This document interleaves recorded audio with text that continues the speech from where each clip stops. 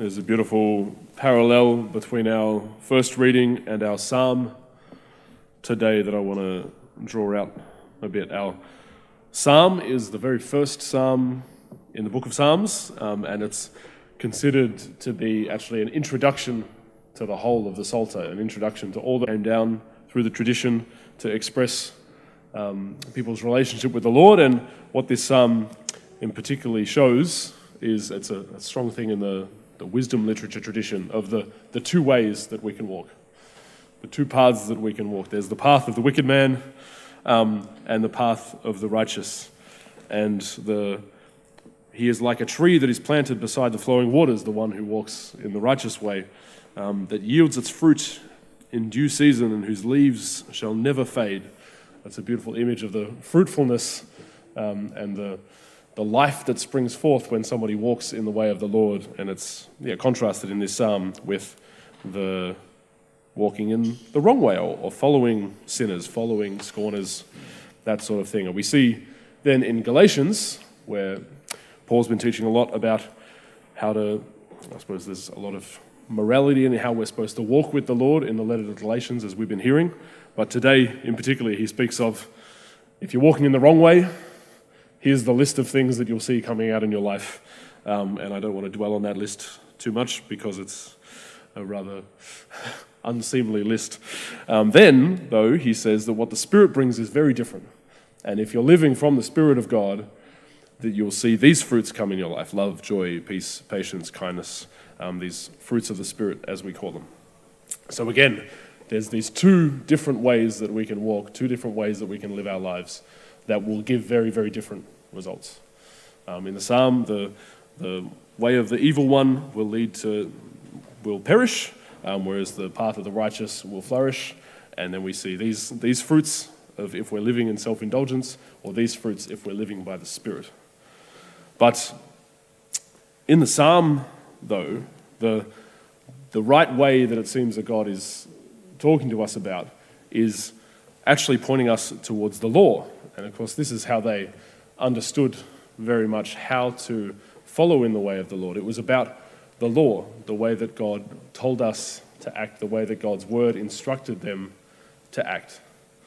And there's a big difference then between what Paul is really saying in Galatians, because we've been hearing over the last few days, if you've been listening to the first readings, he's going on all about how the law has passed away and the Spirit has now come. Because when we have the Holy Spirit dwelling within us, when Jesus has made us free, it's not just that there's these external rules that we can follow and act in this way and therefore we'll have life, but that God has put his very life within us.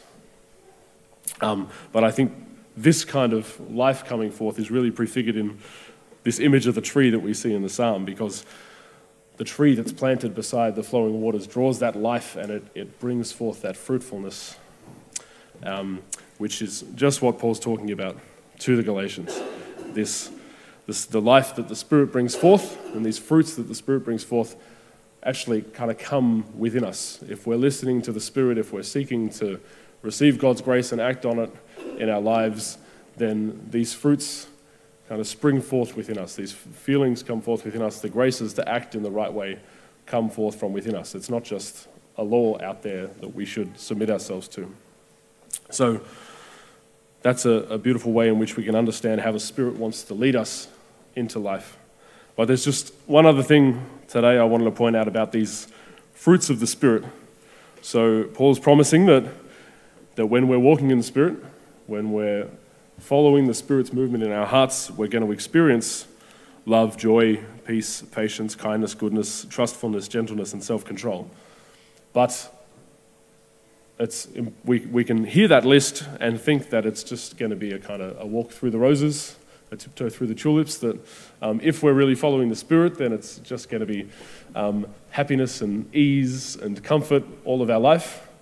But if we look more closely at what some of these things really are, that's not exactly the case. I think like joy, for one, you've probably heard spoken of the difference between joy and happiness, whereas happiness is, okay, I ate a nice ice cream and therefore I'm happy, or my team won a game, therefore I'm happy. Joy is a far deeper thing. It's a deeper sense of contentment or delight or trust that can even actually persevere even if the outside circumstances are unhappy. Even if you're going through trial, there can be a joy about the Lord's love for us. And the same thing with peace.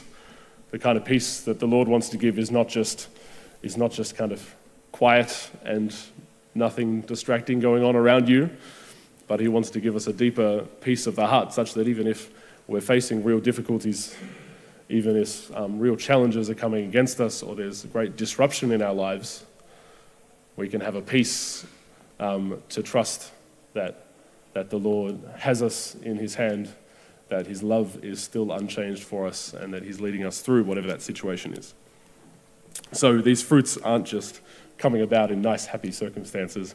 God gives us the grace to live in the palm of his hand, as it were, even amidst challenges.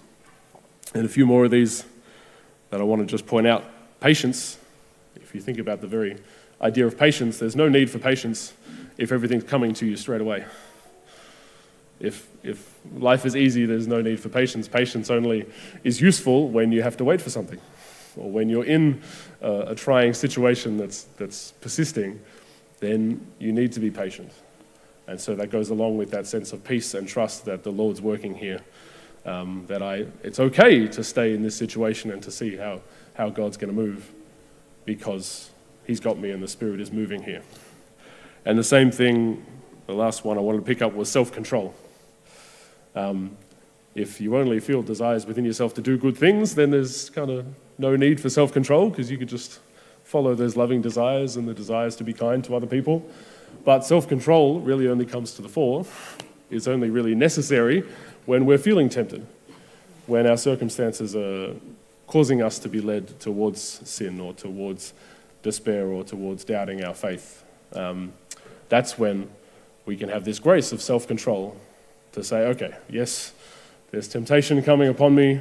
Yes, I want to turn away from the Lord, but again, that trust and that peace can allow us to say yes to the Lord again in that situation, to hold our wills and to continue to walk in that righteous path.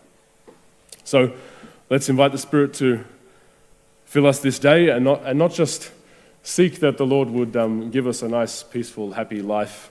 That's great and a good thing to ask for, but the Lord also wants to strengthen us in our challenges.